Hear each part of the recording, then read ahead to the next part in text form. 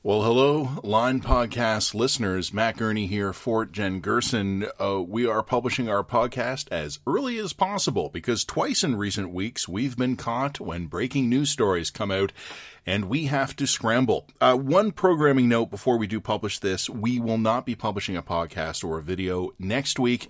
March break stuff, guys. Jen and I will both be off on family stuff. Any podcast we could prepare, we're not confident it would withstand the news cycle these days. So enjoy this last episode of the Lions Experimental Podcast. We'll be back with you normally in 2 weeks. Enjoy. Take good care of yourselves while we're off resting, and do keep checking the Line online because we will be still publishing written articles next week. We just won't have the ability to record or edit a podcast. Enough from me. Let's get into it. Here is the latest episode of the Lions Experimental Podcast. Well, here we are once again on a Friday afternoon, and the only thing, Jen Gerson, that jumps out at me is that what the hell is going to get dropped on us after Friday? Because I think twice, I think both of our last two dispatches, we've had breaking news to deal with on Friday. So we'll see what we're the scoop whisperers, and also we've decided to take a real chance by hosting this particular chat early on Friday too. We're not even waiting till the evening. There's no point. I mean, it screws up our plans either way. Can I just mention as a programming note, I think we're not doing a podcast next week because you're off. I am off. All right. I got to start thinking about what I'm going to do. No, I'll leave you some stuff. We'll like written pieces we'll be fine on. But for a dispatch next week, I'm not even bringing my computer with me. So good for you. Maybe I'll bang out something on my phone for you. But no, as of it's just I don't really need you to bang out something on your phone for me. Thanks. I'm good.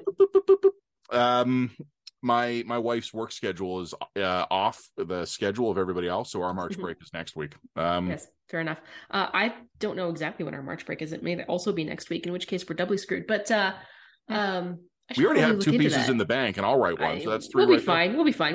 Worst case scenario, if we need to do a light March break, I'm sure it will be fine. You will be hearing my children in the background. Both of them are home at the moment, and Elizabeth has covered herself in blue, so that she blue may marker, right? Blue marker, yeah, blue marker. Okay. So we're going to see how that goes. Okay, are they at least dressed? Yes, we've insisted upon them being dressed. Elizabeth is on a bit of a pants strike at the moment, but I remember there was a long time, every year I kept thinking this would be the year the kids would just stop randomly ripping all their clothes off and being naked. And we got there eventually, but it took a lot longer than I expected. It took a lot longer than you'd think. Yeah.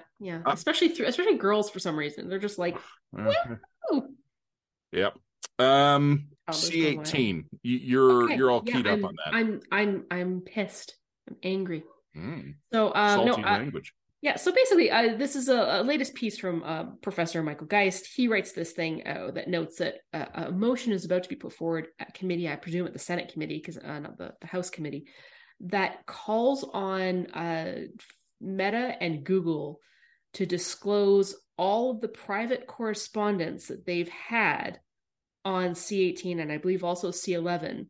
The C18 is the Online News Act. C11 is content regulation. It's the content regulations. Yeah. And this gets really borked because not only that, they want the companies to disclose also any third-party organizations that they've paid to do advocacy work for them. I actually think that's pretty reasonable. But also to disclose any internal or external communications that they've done with any of those third parties. So if they have coordinated or chatted with any journalists about C18, that would fall under the mandate of the scope of the mandate.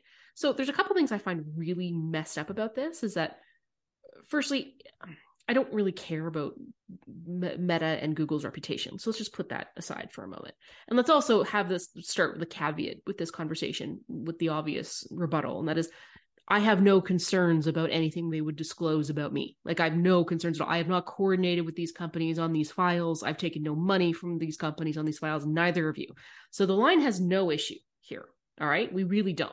If Facebook and Google were to release everything they had for the last 3 years, we come out looking like gems. All right. I've got no issue. The only thing I have to disclose on this is that I think last year, Google paid for the plane ticket so that I could attend the Walrus Gala and sit at their table.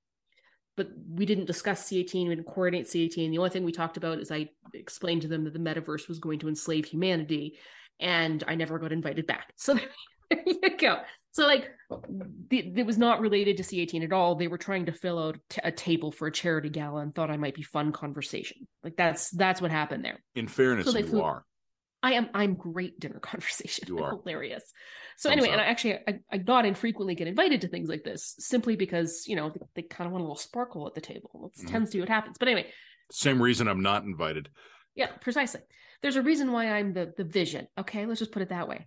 I'm the sparkle. But anyway, I don't even think that would fall under the disclosures that what the government is asking for, because it had nothing to do with these bills whatsoever. Okay, but I'm proactively disclosing that. And I will proactively disclose, Jen, that I've gone through all my records. I have zero to disclose as relates to C18, Google, or Meta. Nothing. Neither does the line.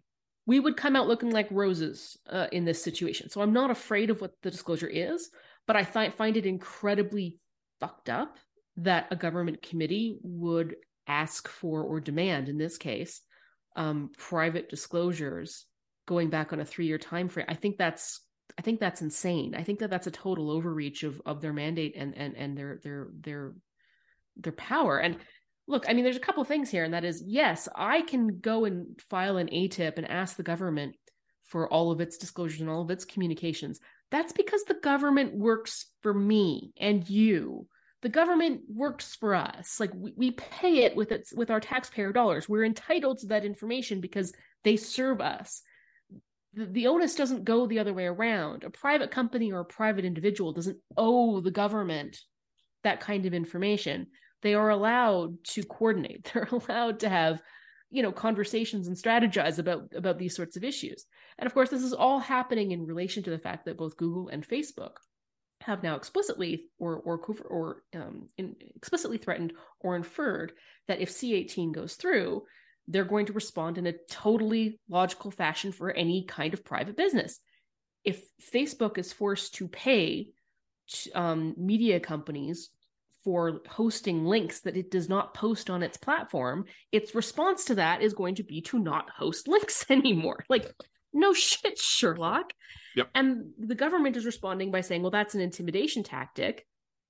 Is it? I just think it's a rational response to the law they're putting out. Yeah. The government clearly didn't think that was going to happen, and is responding in turn by saying, well, screw you. We're going to demand all of your private communications, and we're going to reveal all of your third-party strategists, and we want you to disclose this and this and this. I just think, firstly, this is so fucked up. It's such an invasion of privacy on principle.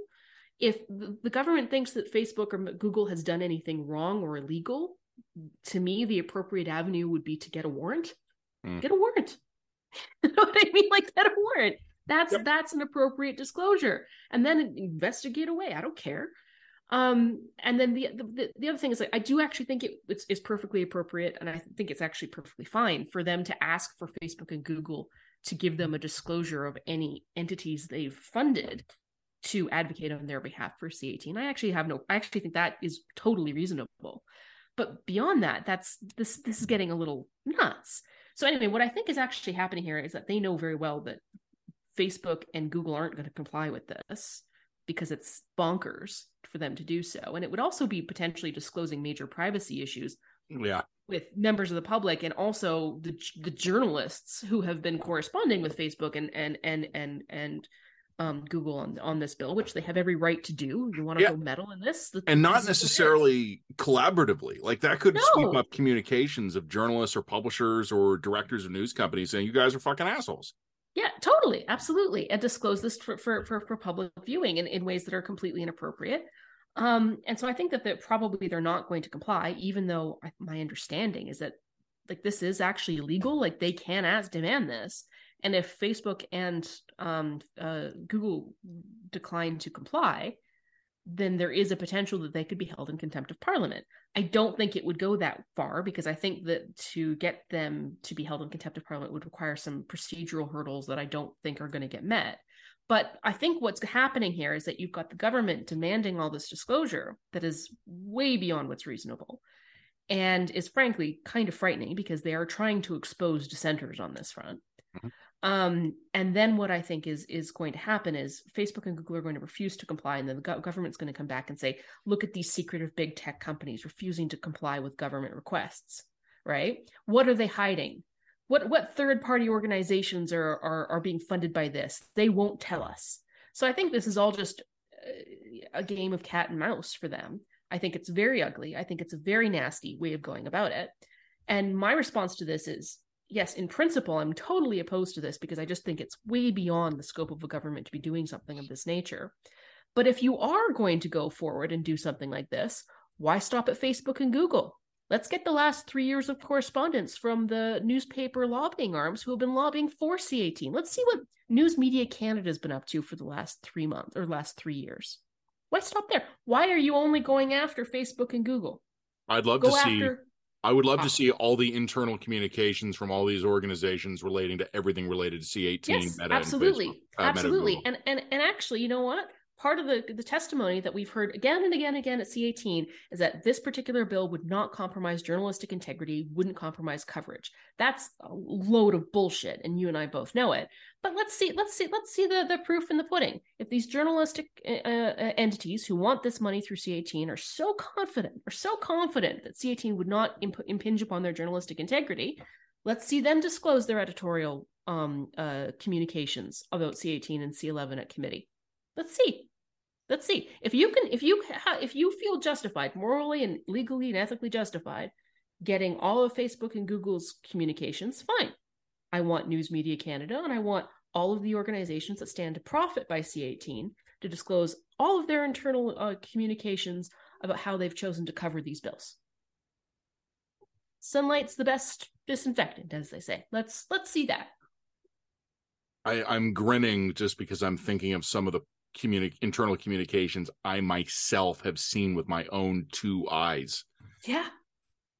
I believe there would be reluctance among the media companies for some of that correspondence to become public. I also believe that the media would not like to be subject to exactly the same levels of scrutiny that the government is now demanding of these other private companies.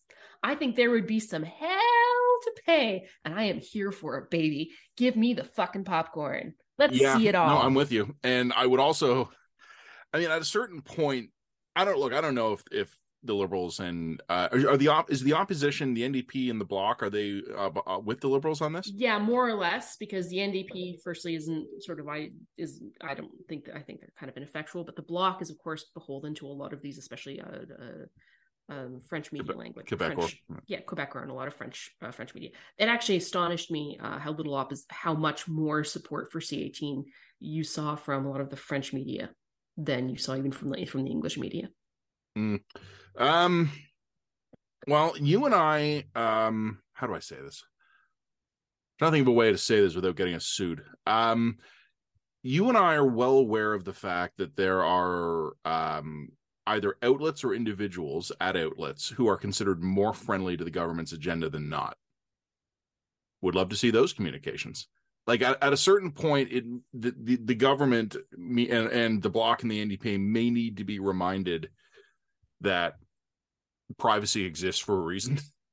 Yeah. And what's also good for the goose is good for the gander, and so on and so forth. That's exactly it. That's my argument, is that I do believe that these companies do have a right to privacy. I think they have the right to strategize without government interference. Yeah, but so, you know what, Jen, you're right, but I would actually go further. I would reverse the equation here. Individual Canadians have a right to secure communications between themselves and private entities. That's correct. Yeah. That's correct. Absolutely. Yeah. Absolutely. Now, again, I have nothing to disclose. I've already searched my inbox today. Nothing I'm not worried. In there, but I'm not worried. Yeah. I am not remotely concerned. But if you want to abolish those sorts of norms of privacy and communication, then you shouldn't be abolishing those norms for only one entity. You should be abolishing those norms for all of the entities involved in this bill. Let's see who comes out smelling good. No, I'm here for it. You know, if we're gonna have mandatory disclosure of private and personal communications between individual Canadians and private sector entities, okay. I think it's a terrible idea, but if we're going to do it, let's do it all the way. Let's do it all the way. Let's just go for it. And I would say that even with the caveat that I do think there's one thing that potentially would pass at motion that I think is perfectly reasonable. And again, I'd state, I think it is reasonable for the committee to ask whether or not Facebook has funded any third-party entities to testify against C-18. Agreed. I think that's a reasonable disclosure. Mm-hmm. And I wouldn't protest that one iota. Nope. No, I'm with you on that one. There might be privacy implications even there, commercial contracts, non-disclosures, things like that. Yeah, exactly. But I think that they also would be shocked by how little there actually is. Or maybe I'm being naive. I don't know. No one's paid me or offered me any money to write about this shit. I'll be honest with you. I actually don't think I have an opinion on that. I don't think I'd be shocked either way. I don't think I have an opinion on that. But I think that is a more reasonable ask. But I still think there'd be legal impediments here. Parliament has broad powers, though. Yes, that's right. Parliament can do a lot of stuff. And on the one hand, I kind of wish our parliamentarians had bigger balls, firmer spines, were willing to actually use some of those powers more often. But Jagmeet Singh of the NDP grilling grocery store guys about why they're making more money when food's more expensive, and the C-18 and C-11 stuff, it's all just a kind of disgusting backdrop, if I can be blunt about this, to the Liberals and their desperate evasive maneuvers to keep Katie Telford from testifying here. Well, they want our communications, but they don't want Telford to testify. Well, and this is the great irony about all of this. They're demanding more transparency and rapidity than any department in their government has ever displayed in 20 years. Our notoriously broken access to information system. Notoriously broken access to information system. If you were to put any request of this nature, and this is written almost like an ATIP request, if you were to put a similar request in to any government department who are actually legally obligated to keep files and report to issue those files to the public, should we do that? Yeah, we probably should. But anyway, they're obligated to do this. But if you were to put a similar type of request into any government department, it'll take you 5 years, and half of it will come back redacted. Asking. Maybe we should do it. No, we should. But I mean, they're asking for more openness and transparency from a private companies and private individuals than any of their departments have ever demonstrated, ever, as far as I can tell. I'm actually pissed, and not because I am personally as a human being pissed off.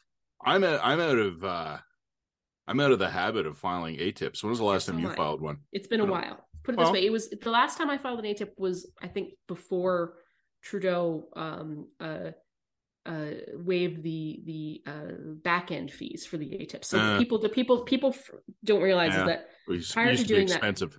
Yeah, exactly. So you used to be able to file an ATIP for $5, but then the department would come back to you 3 months later and say, "Great, but for us to actually assign the man hours and the capabilities to give you your request, it's going to cost you $5,000." And then it would become a negotiation between you and the ATIP department, right? And this was also one of the ways that information was kept essentially private. It was made expensive to access.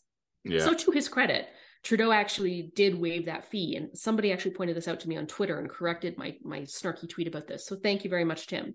But so now those back end fees have been waived, which is good, which is a legitimately good thing this government has done. It doesn't mean that our entire system isn't fucking broken. It completely still is. Did you see the Ottawa Citizen report this week about that? Oh, yeah. You would flag this. Please tell us. So, there's not much to it. So, General Wayne Eyre, Chief of the Defense Staff, Commanding Officer of the Canadian Armed Forces, was given a briefing. I'm not even that familiar with the details of this, but he was given a briefing or a presentation about how to handle with sensitivity issues related to sexual misconduct, because obviously that's been a problem the military's been having. The Ottawa Citizen requested a government document related to that and was told they could not be found or did not exist. Yeah. But it was a trap because the Ottawa Citizen already had the document, and the government was saying, we can't find it. Maybe it doesn't exist. And he's like, actually, we have it already. And the government's like, oops, yep, found it. Sorry, we made a mistake here. No one believes it was a mistake. We all believe, and anyone who works in our industry believes the government lies to us regularly about what documents they can or cannot find.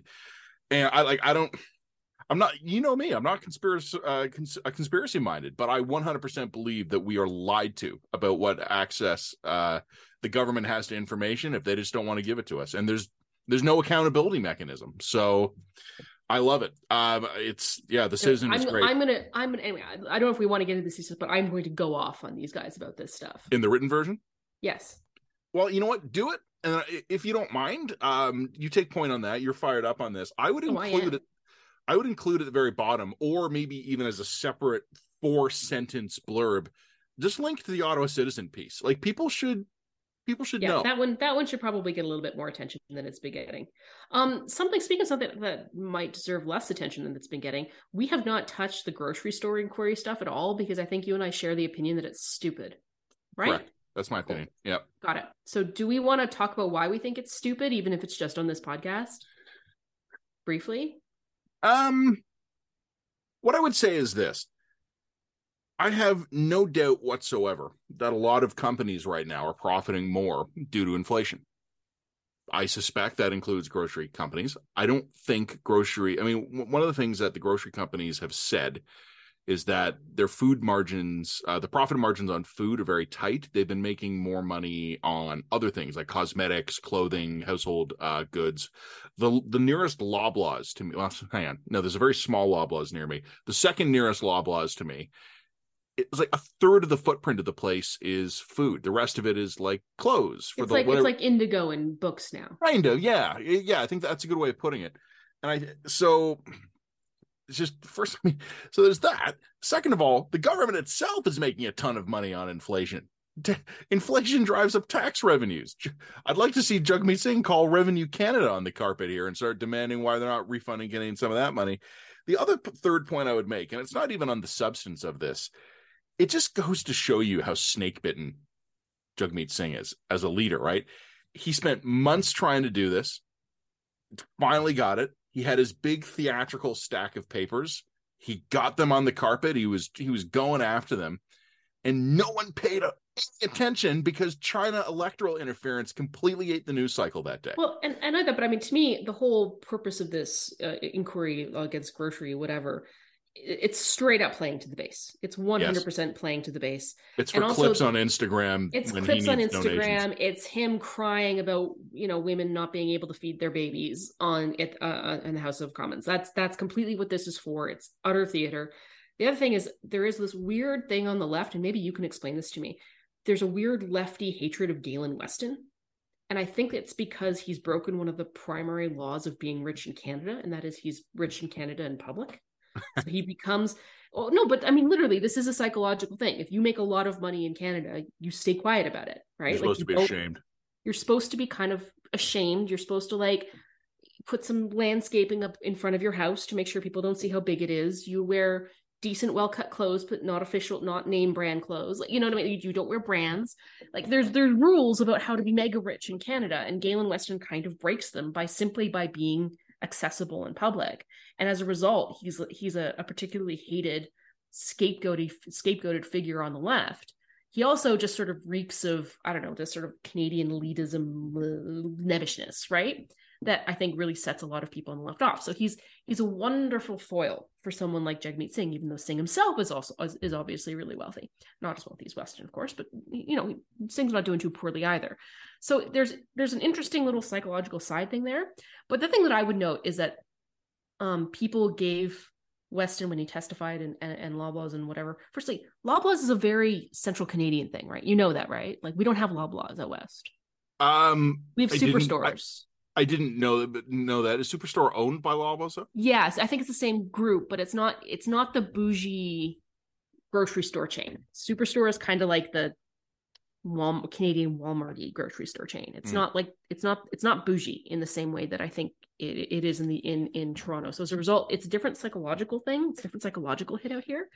Hang on. This might be my own Galen Weston showing here, but is Loblaws bougie? Yeah, Loblaws is pretty bougie. I think Loblaws is super bougie compared to. So where would I buy my groceries to show solidarity with the working class? Oh, you'd probably we do have some bulk barns. We do have Co-op is really popular out here in Calgary, and it's actually a grocery cooperative, which is actually where we shop. It's great. Safeway's kind of going downhill lately, I think. Anyway, that's a kind of a good question. But anyway, I think Co-op and Walmart are generally sort of your working class. Well, because I mean, I think here, real real bargain grocery shopping would probably be No Frills, and I'm pretty sure that's owned by Loblaws. Yeah, no, by Lawless, but it's not low. Anyway, it's an interesting thing, right? Class and psychology play into this, which I think is interesting. What got me to your actual question, though, which I will say, one of the things you're overlooking is that Galen Weston and Loblaws was implicated in the bread price fixing. The bread price fixing, which also made it very... He's never been forgiven for that. No, exactly. However, the thing that I would note, just on a real macroeconomic level here, is that this chain got, I think, pummeled for claiming like a 4% profit margin, and people were like, that's like the typical grocery chain profit margin is closer to 2.3 to 3% profit margin. So they were like, proof of price gouging. And I'm just kind of going, a 4% profit margin is still a really tight margin. Yeah. Just so that we're clear. That is not an egregiously profitable chain, particularly if most of their profit isn't actually coming from the food products. And secondly, if your inflation rates are going up by like 11% per year, that additional 1% margin that they're making on lipstick is not the thing that's driving up your grocery bills. Like that's it. Price gouging doesn't make sense. How should I say this? In an industry where the average profit margin is like 2 to 3%, and one company's making 4%, price gouging doesn't account for an 11% increase in grocery bills. You know what I'm saying? Like what this tells you is that actually we're a pretty competitive market. I mean, especially in the urban areas, not so much when you're outside the urban areas, but most of the urban areas are pretty competitive on grocery prices. And the best way to actually keep prices down is competition, right? Mm-hmm. Like that's what it is. You want to make sure that people aren't stuck going to Loblaws and having that be their only option, because then of course they're going to increase in price gouge. So anyway, this is a long story. I don't want to write about this in the Dispatch. I do just want to comment on how stupid I think this is. It was dumb. No, I agree. It was dumb. It was dumb. You know, we've probably talked about this in previous dispatches, but I remember giving you a warning, and it was the summer before last. So I think at the line we first began writing about inflation in the fall of 2021. We were writing inflation when everybody was telling us it was crazy to write about inflation. Yes. Yeah. And one of the things that really twigged me to that was a video, I think it was by an American farmer. He's an onion farmer. And I saw this video on YouTube where he's basically doing just like stand up straight into camera video where he's going, hey, folks, I'm telling you why you're going to have huge food inflation next year. And he had this really weird backdrop where he's standing in a warehouse with nothing but onions stacked behind him. And he started talking about how all of his inputs were up. And it's labor, fuel, fertilizers, equipment. One of the big problems they were running into at the time was shipping container shortages because of the dysfunction at the ports. And the guy was just basically saying, look, like I'm an onion farmer. Like I'm not an economist here, but I'm telling you, I need to charge more for all these onions behind me than I had to charge last year. And the grocery store is going to buy them because they need to get their onions from somewhere, and you're going to pay for it. And he says to me, this is not an onion specific issue, right? Like, and I went, oh, okay. And then at the time, everyone was telling us, no, there's no inflation. Well, but then of course we were at the same time, I was hearing from like the cattle ranchers out here who were starting to overcull their cattle herd ahead of the winter because the cost of feed had gone up so much. Yeah. So they were just like, look, buy your meat now because beef's going to go through the roof in about 6 months when supply starts to dwindle. And that's exactly what happened. And as a result, actually, I think all of the cattle herds are still lower than they would traditionally have been because of the feed prices. So it's like it's multiple compounding input costs. And actually, if you want to get to the bottom of what's happening in food inflation, it's really complicated. And price gouging doesn't account for enough of it to justify what's happening here. Well, in theory, Parliament actually would be a great instrument to do that, except we're not a serious country. We're not a serious country. So anyway, I do think we do want to talk about China, but first I think that we want to put on the radar that the global economy might be collapsing again a little bit, or no? Well, I don't know. I don't know how bad it is. So we don't know how bad it is yet. So the banks are going weird on us again. Yeah. So parts of this remind me with the Silicon Valley Bank and Signature Bank collapsing in the United States, and with Credit Suisse and First Republic Bank both under pressure. Obviously, there's some 2008 vibes here. The one thing the couple of things that I would say are different. First of all, we're all battle scarred from 2008. Yeah. And second of all, the government responded differently and faster this time. Yes. So I don't know. And very aggressively. Yeah. So I don't know. I don't know what kind of problem we're in. And that's just me being honest with you here. One of the things that worries me now, and it's an abstract, like I'm not specifically worried about, oh, this that will happen or this will happen. One of the things that worries me is a bank run is actually primarily a psychological phenomenon. Mm-hmm. You know, if you suddenly pull all your money out, I don't want to be the last asshole to get in line, so I pull all my money out. That's a bank run. Panic. Yeah, but to some extent, so is inflation. Well, I'll talk about that in a minute. So a bank run is psychological, and I honestly don't know how a bank run would manifest in a social media age. So last weekend, I was trying to not be busy, and I was at hockey games. I was at a bar, and all my social media feeds were full of video live streams of people in California lined up around banks, waiting to get in to get their cash. A bank run is a psychological phenomena, and we've never been better at transmitting information, which could include panic, at the speed of light than we are right now. And I don't know. So last weekend, it took the U.S. federal government somewhere, depending on how you want to define it, somewhere between 2 and 4 days to come out with a systemic risk plan to save the depositors at SVB and at Signature Bank in New York City. 2 to 4 days was not fast enough. But I also don't know if a federal government can actually move much faster than that.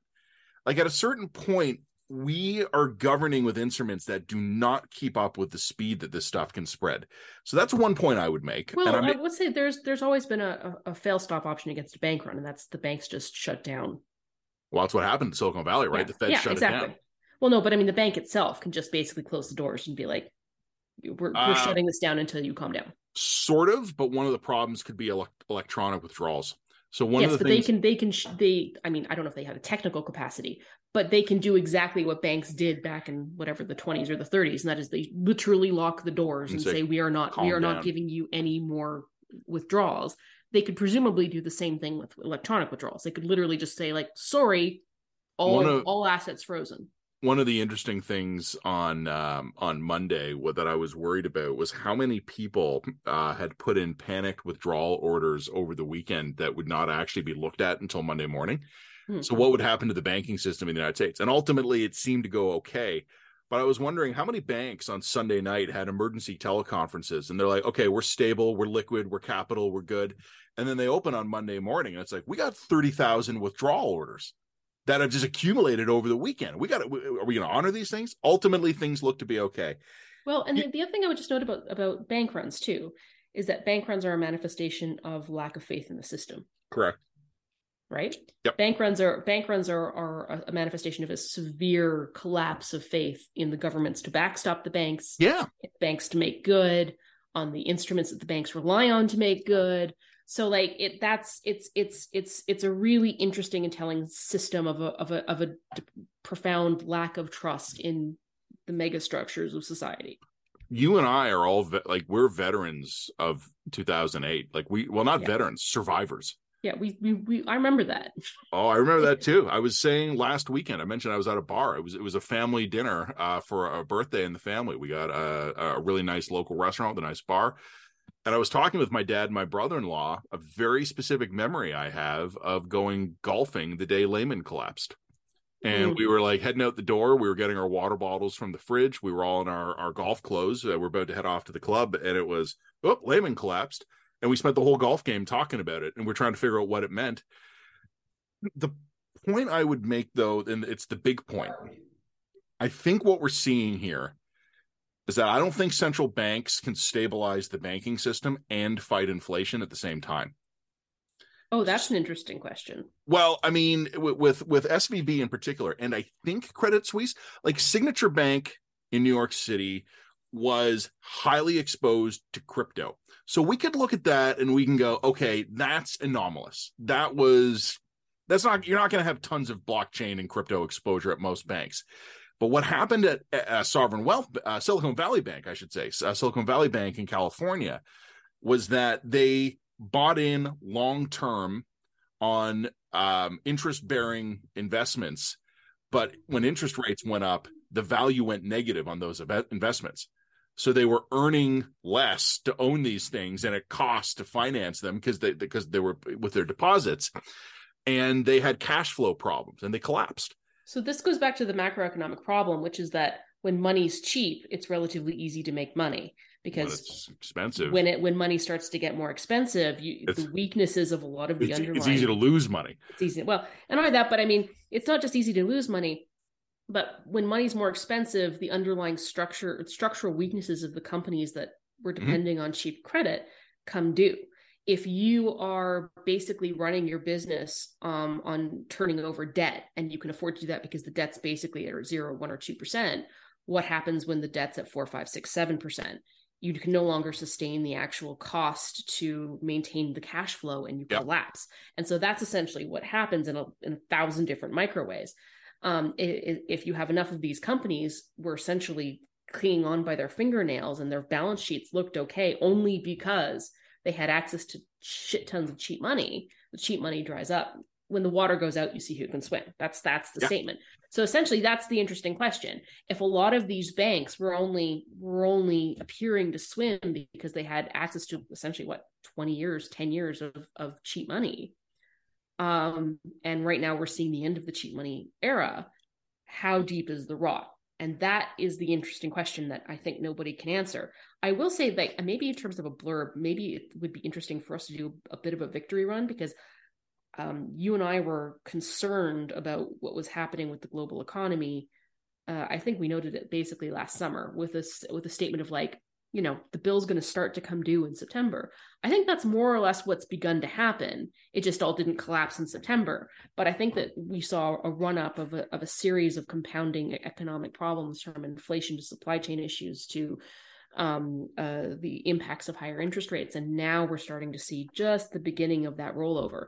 Whether or not it leads to a widespread collapse, or whether or not, the governments will be able to shore this stuff up. But also remember that the governments themselves are kind of dealing with empty pantries. They don't have the taxation capacity that they had 3 or 4 years ago to shore up endless amounts of shitty investment and bad banking decisions. So this, you and I have talked about that. We spent the emergency reserve in COVID. We spent the emergency reserve on COVID, and the current inflationary issues we're dealing with are in part a response to that. So look, which I think is an uncontroversial point. So anyway, like I said, I don't know whether or not it will be fine, or whether or not it will be collapsed. It will either be fine or everything's going to collapse. I don't know which. I honestly, if you were to ask me, I think I'm actually, and this is a rare statement of optimism from me, so everybody make a note of it, especially if I end up looking like an idiot. I think I'm weighted more to thinking things will be okay than things will be bad this time. But well, unless of course the whole system's predicated on a basic rampant fraud and speculation, in which case that we just can't see yet, because we're in the middle of some kind of global scale financial bubble, in which case we'll be totally fucked. I do not rule out the possibility that we're totally fucked. I just think my expectation, which may prove a problem this time, is more optimistic than normal. Okay, so just Matt's team fine. Well, put me down 60-40. Totally fucked. Put me down 60-40 for fine versus fucked. Okay. But what is going to... Call me 40-60 totally the opposite. Right. So there we go. All right. So there we go. We've built in enough of a wiggle room so that basically we can both... We're never wrong. Yeah, we'll never be wrong. This is how columnists thrive. Well, this is the 330, or this is the 330, not 338. It's the 536 model of political forecasting. You have you just say 70% chance Trump win, 30% chance Hillary fail, and it's completely unfalsifiable. That's how we survive. What we'll see in the next couple of months is governments having to make a choice between stabilizing the banking sector and fighting inflation, because you fight inflation by raising interest rates, which will threaten banks that are long on interest-bearing assets that may, in fact, now go underwater. Okay, so fine. So fighting inflation will threaten some of the banks. What will propping up the banks require? Money printer go, which is inflationary. Mm-hmm.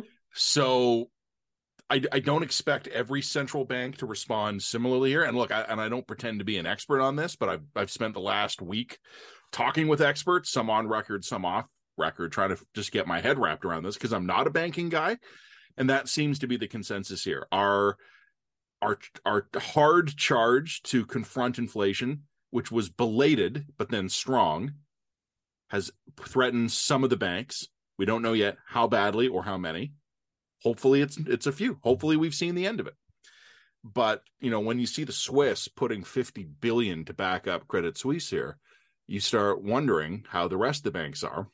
So the question is, do the mainstream economists think we're going to be fine now or not? Because I'm gonna adjust my tolls according to how they vote.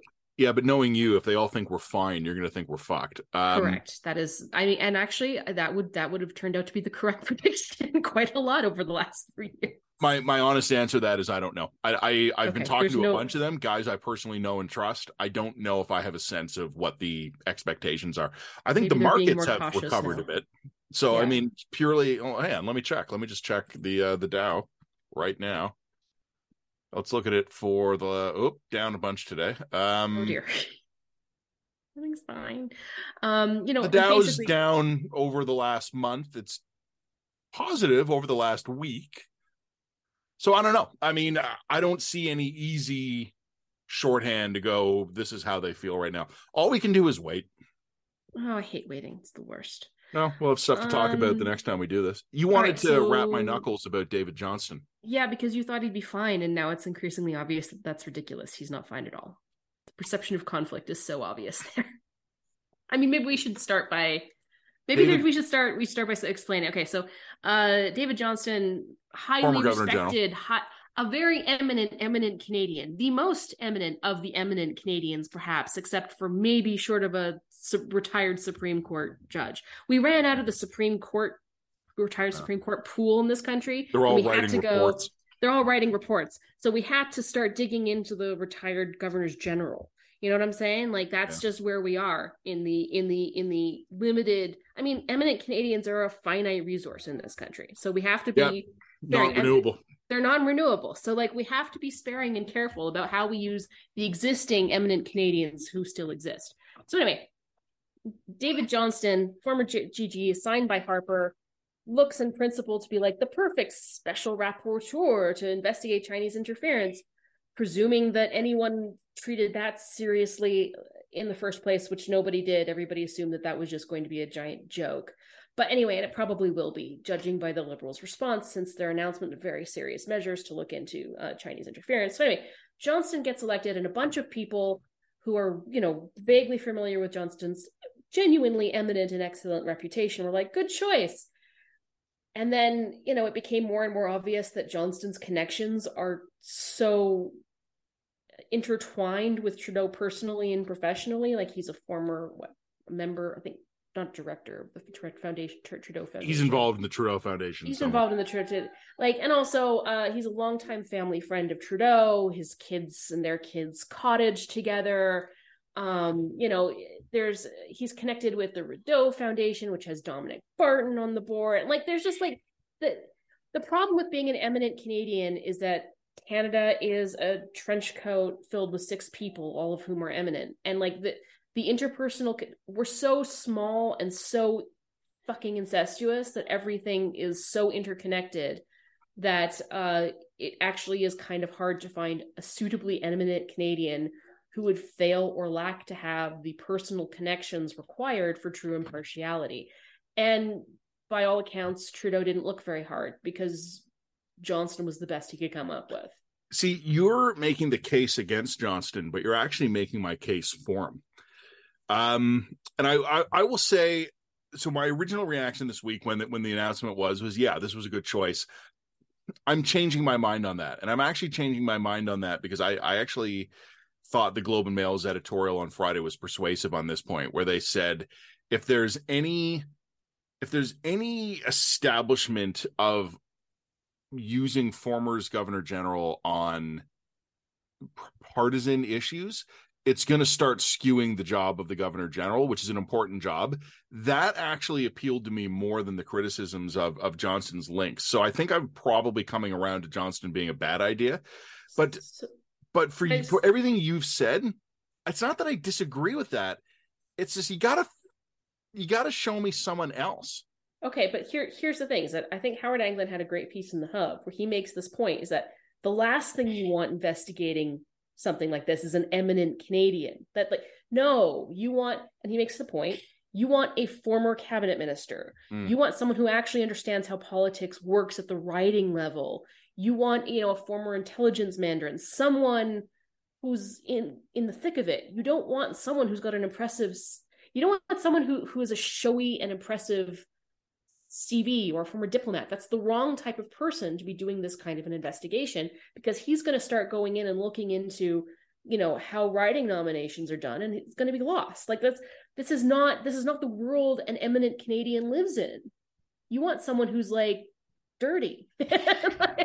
No, not dirty, but I mean, you want someone who actually understands how these worlds work, so they can properly understand the spheres in which they are investigating. And Johnston, because he's an eminent, is poorly positioned to do that. How many times did we send poor Martha Hall Findlay off to tilt at the supply management windmills without accomplishing a fucking thing? Martha Hall Findlay would probably be good at this. Sure, if we didn't care that it succeeded.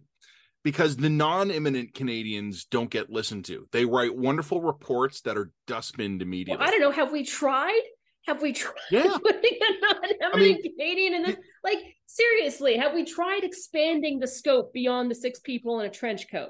We have used former cabinet ministers on high-level reports before. I'm trying to, I remember, at the National Post editorial board, we used to joke about Martha Hall Findlay because we trotted her out a bunch of times. Annie McClellan, I think, has been done some of these. John Manley might have done once or twice. I can't remember what for, though, which speaks to the point. Are we under the illusion that the purpose of hiring Johnston for this was to do a good job of this? No. Well, some people are. So in which case it doesn't matter anyway. The exception, the appearance of conflict of interest and the actual conflict of interest is part of the show. It's part of the reason why it works so well, because Trudeau can appoint someone who's got an obvious conflict problem. The Conservatives can just be like, this is an obvious conflict problem, and Trudeau can respond by you shitheads are just being partisan assholes who are going after this enormously credible eminent Canadian whose integrity is unimpeachable. This is the whole point. This is the whole point of the exercise. It's not to get to the bottom of Chinese interference. I don't think we disagree. I just think you're in the anger phase and I'm in the acceptance phase. That's so common for us, though. But being in the different phases? I still have a soul, Matt. That's debatable. Look, Johnston brings certain assets here in the fact that he has some profile and he has conservative connections too. The Liberals could have chosen worse than him. But I agree with you there. They could have chosen worse. What I think I said in I didn't touch on this much in my column earlier in the week for The Line. I mentioned it, but I didn't touch on it much because it was kind of developing as I was writing the column. One of the things I think it's becoming apparent, and it includes the Johnston stuff, but it also includes the filibustering, the skipping meetings, and all that stuff, is that whatever the Liberals proposed originally, before they kind of revealed how bullshit it was serious, but it was not sufficient. And I think what we're finding out now that it probably wasn't even that serious. So, I still think we're in trouble here. But one of the concerns I have, and I wrote a column for TVO this week about this, and it was talking a little bit about this, but you know how Doug Ford is in trouble on the Greenbelt? Yes. I saw a naked topless woman about that this week. Yeah. That very issue. Yeah, her boobs were out there on camera for a while. The Junos, was it? Something like that, and it took a while for them to cut away, so there's just a whole lot of boob for a minute. Avril Lavigne got to tell the woman to get the fuck off the stage, which I respected and liked. Yeah, good for Avril. So the related scandal for Doug Ford is alongside the Greenbelt. So the Greenbelt in particular, how am I going to summarize this in 20 seconds? Okay. The Greenbelt is a swath of protected land around the Greater Toronto area. It's protected from development for environmental reasons, protecting watersheds, and also to constrain urban sprawl. Doug Ford's government has opened up parts of it for development, and there has been allegations that Ford-friendly developers were uncannily good at predicting in advance which parcels of land would be opened up and happened to purchase them at rock bottom prices, all of a sudden to reap the benefit of these lands now being open for development. These are all allegations. Don't sue me. The other related scandal, God bless you. Right. The other related scandal is that a few months ago, Doug Ford's daughter got married. And at the wedding, as invited guests, were people with ties to lobbying and real estate development. And there was also a party before the wedding, a stag and dough, where people buy tickets to, donate money to the new couple. And real estate developers and lobbyists were there again, too. So there's been these integrity complaints made against the Doug Ford government. And the integrity commissioner has not yet issued a final report, but put out a preliminary response this week to a request to the leader of the opposition, NDP leader Marit Stiles.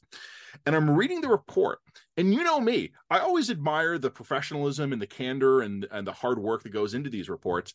And I'm reading this, I'm like, yeah, okay, this all makes sense. This is a professionally crafted reply. But I'm also thinking, we're fucked.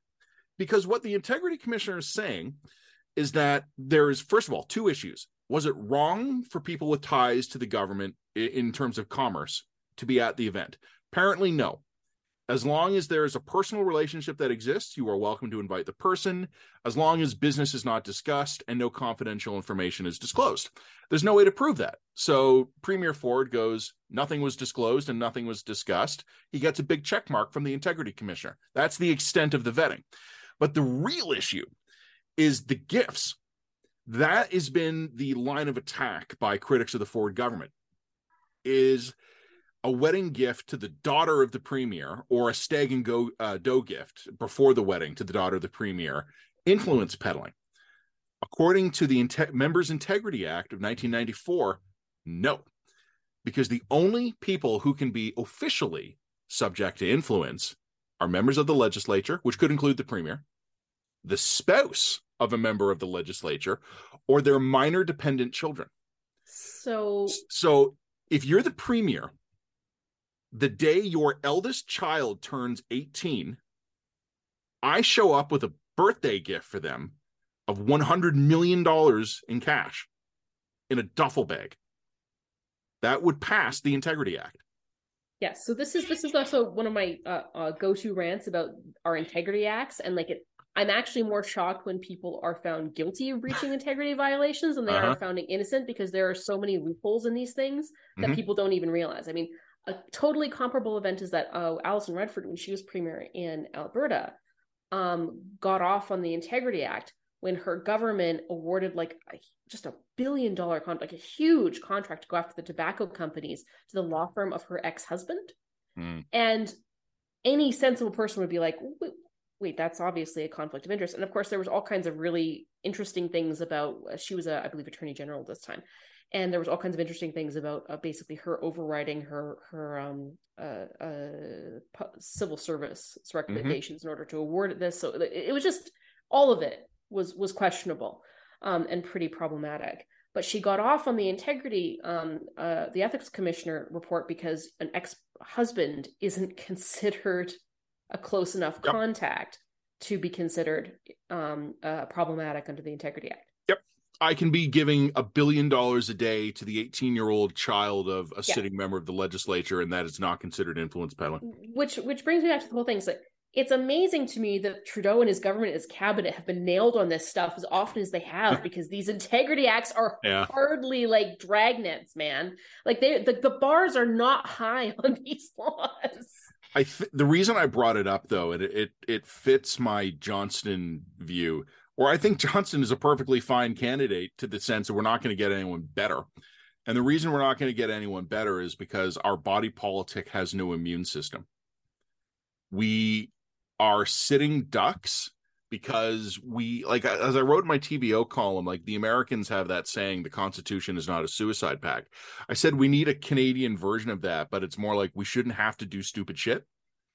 Like, TVO doesn't like me to swear, so I had to, like, gussy it up a bit. But basically, that's what it comes down to. Like, if our laws are so toothless that they either permit or even encourage stuff that is obviously stupid and bad, it's a stupid and bad law. And right now, we're going into battle in a economically precarious environment. We've got climate change issues. We've got geopolitical issues. And our laws are stupid and dumb. Our political culture is stupid and dumb. We have liberal committee members reading newspaper articles to avoid a vote on issue. And this is a national security matter. So I'm not a pessimist on these issues because I think we face unprecedented challenges. Like, my grandparents fought Nazis. Like, we've had big problems before, but I just don't think we have a civilizational immune system right now. Like, it was kind of what my column a couple of weeks ago about POEC, where, like, what we realized in the convoy crisis is that, like, a half competent group of professionals with any event planning skills could probably topple the Canadian federal government. And what we're finding out with both integrity issues in Ontario and Alberta, as you mentioned, and then this federal stuff, you don't need to be a genius to cut through us like a hot knife through butter on election peddling here. You just need to be, like, borderline competent, and we have no defense against that. That's what worries me about all this stuff. It's not the scale of the challenges, it's the ineptitude of our response. I can think of a Churchillian quote here that I would repurpose for the moment, but I don't have Churchill quotes sitting in the back of my memory. So I think we have to put a pin in it there because we've been going on for a good long while now. Yep, good talk. But so let's not do anything on the grocery store stuff. Okay. Let's have me go off about C18. Me, you, or someone else. I'll do finances, but I'll run that by someone who knows it better than I do. Yeah, you do finances, and then we'll see if one of our colleagues wants to do the Johnston stuff. Sure. Okay. Yep. Okay. And whatever else trickles in. Plus, that's three meaty blurbs in our dispatch. Yeah, and we'll see whatever else the news gods drop on us on a Friday. Yes, and on that note, we should probably put this podcast out as soon as humanly possible. I will do that right now. Okay. All right. I'm gonna eat some food. Bye. Yum. Okay. See ya. Well, folks, thanks for listening. That's it for the next 2 weeks while Jen Gerson and I both take some time off with our families. Take good care of yourselves, have a lot of fun, stay safe, be happy, and tune in again when the Lines Experimental Podcast returns in about 2 weeks.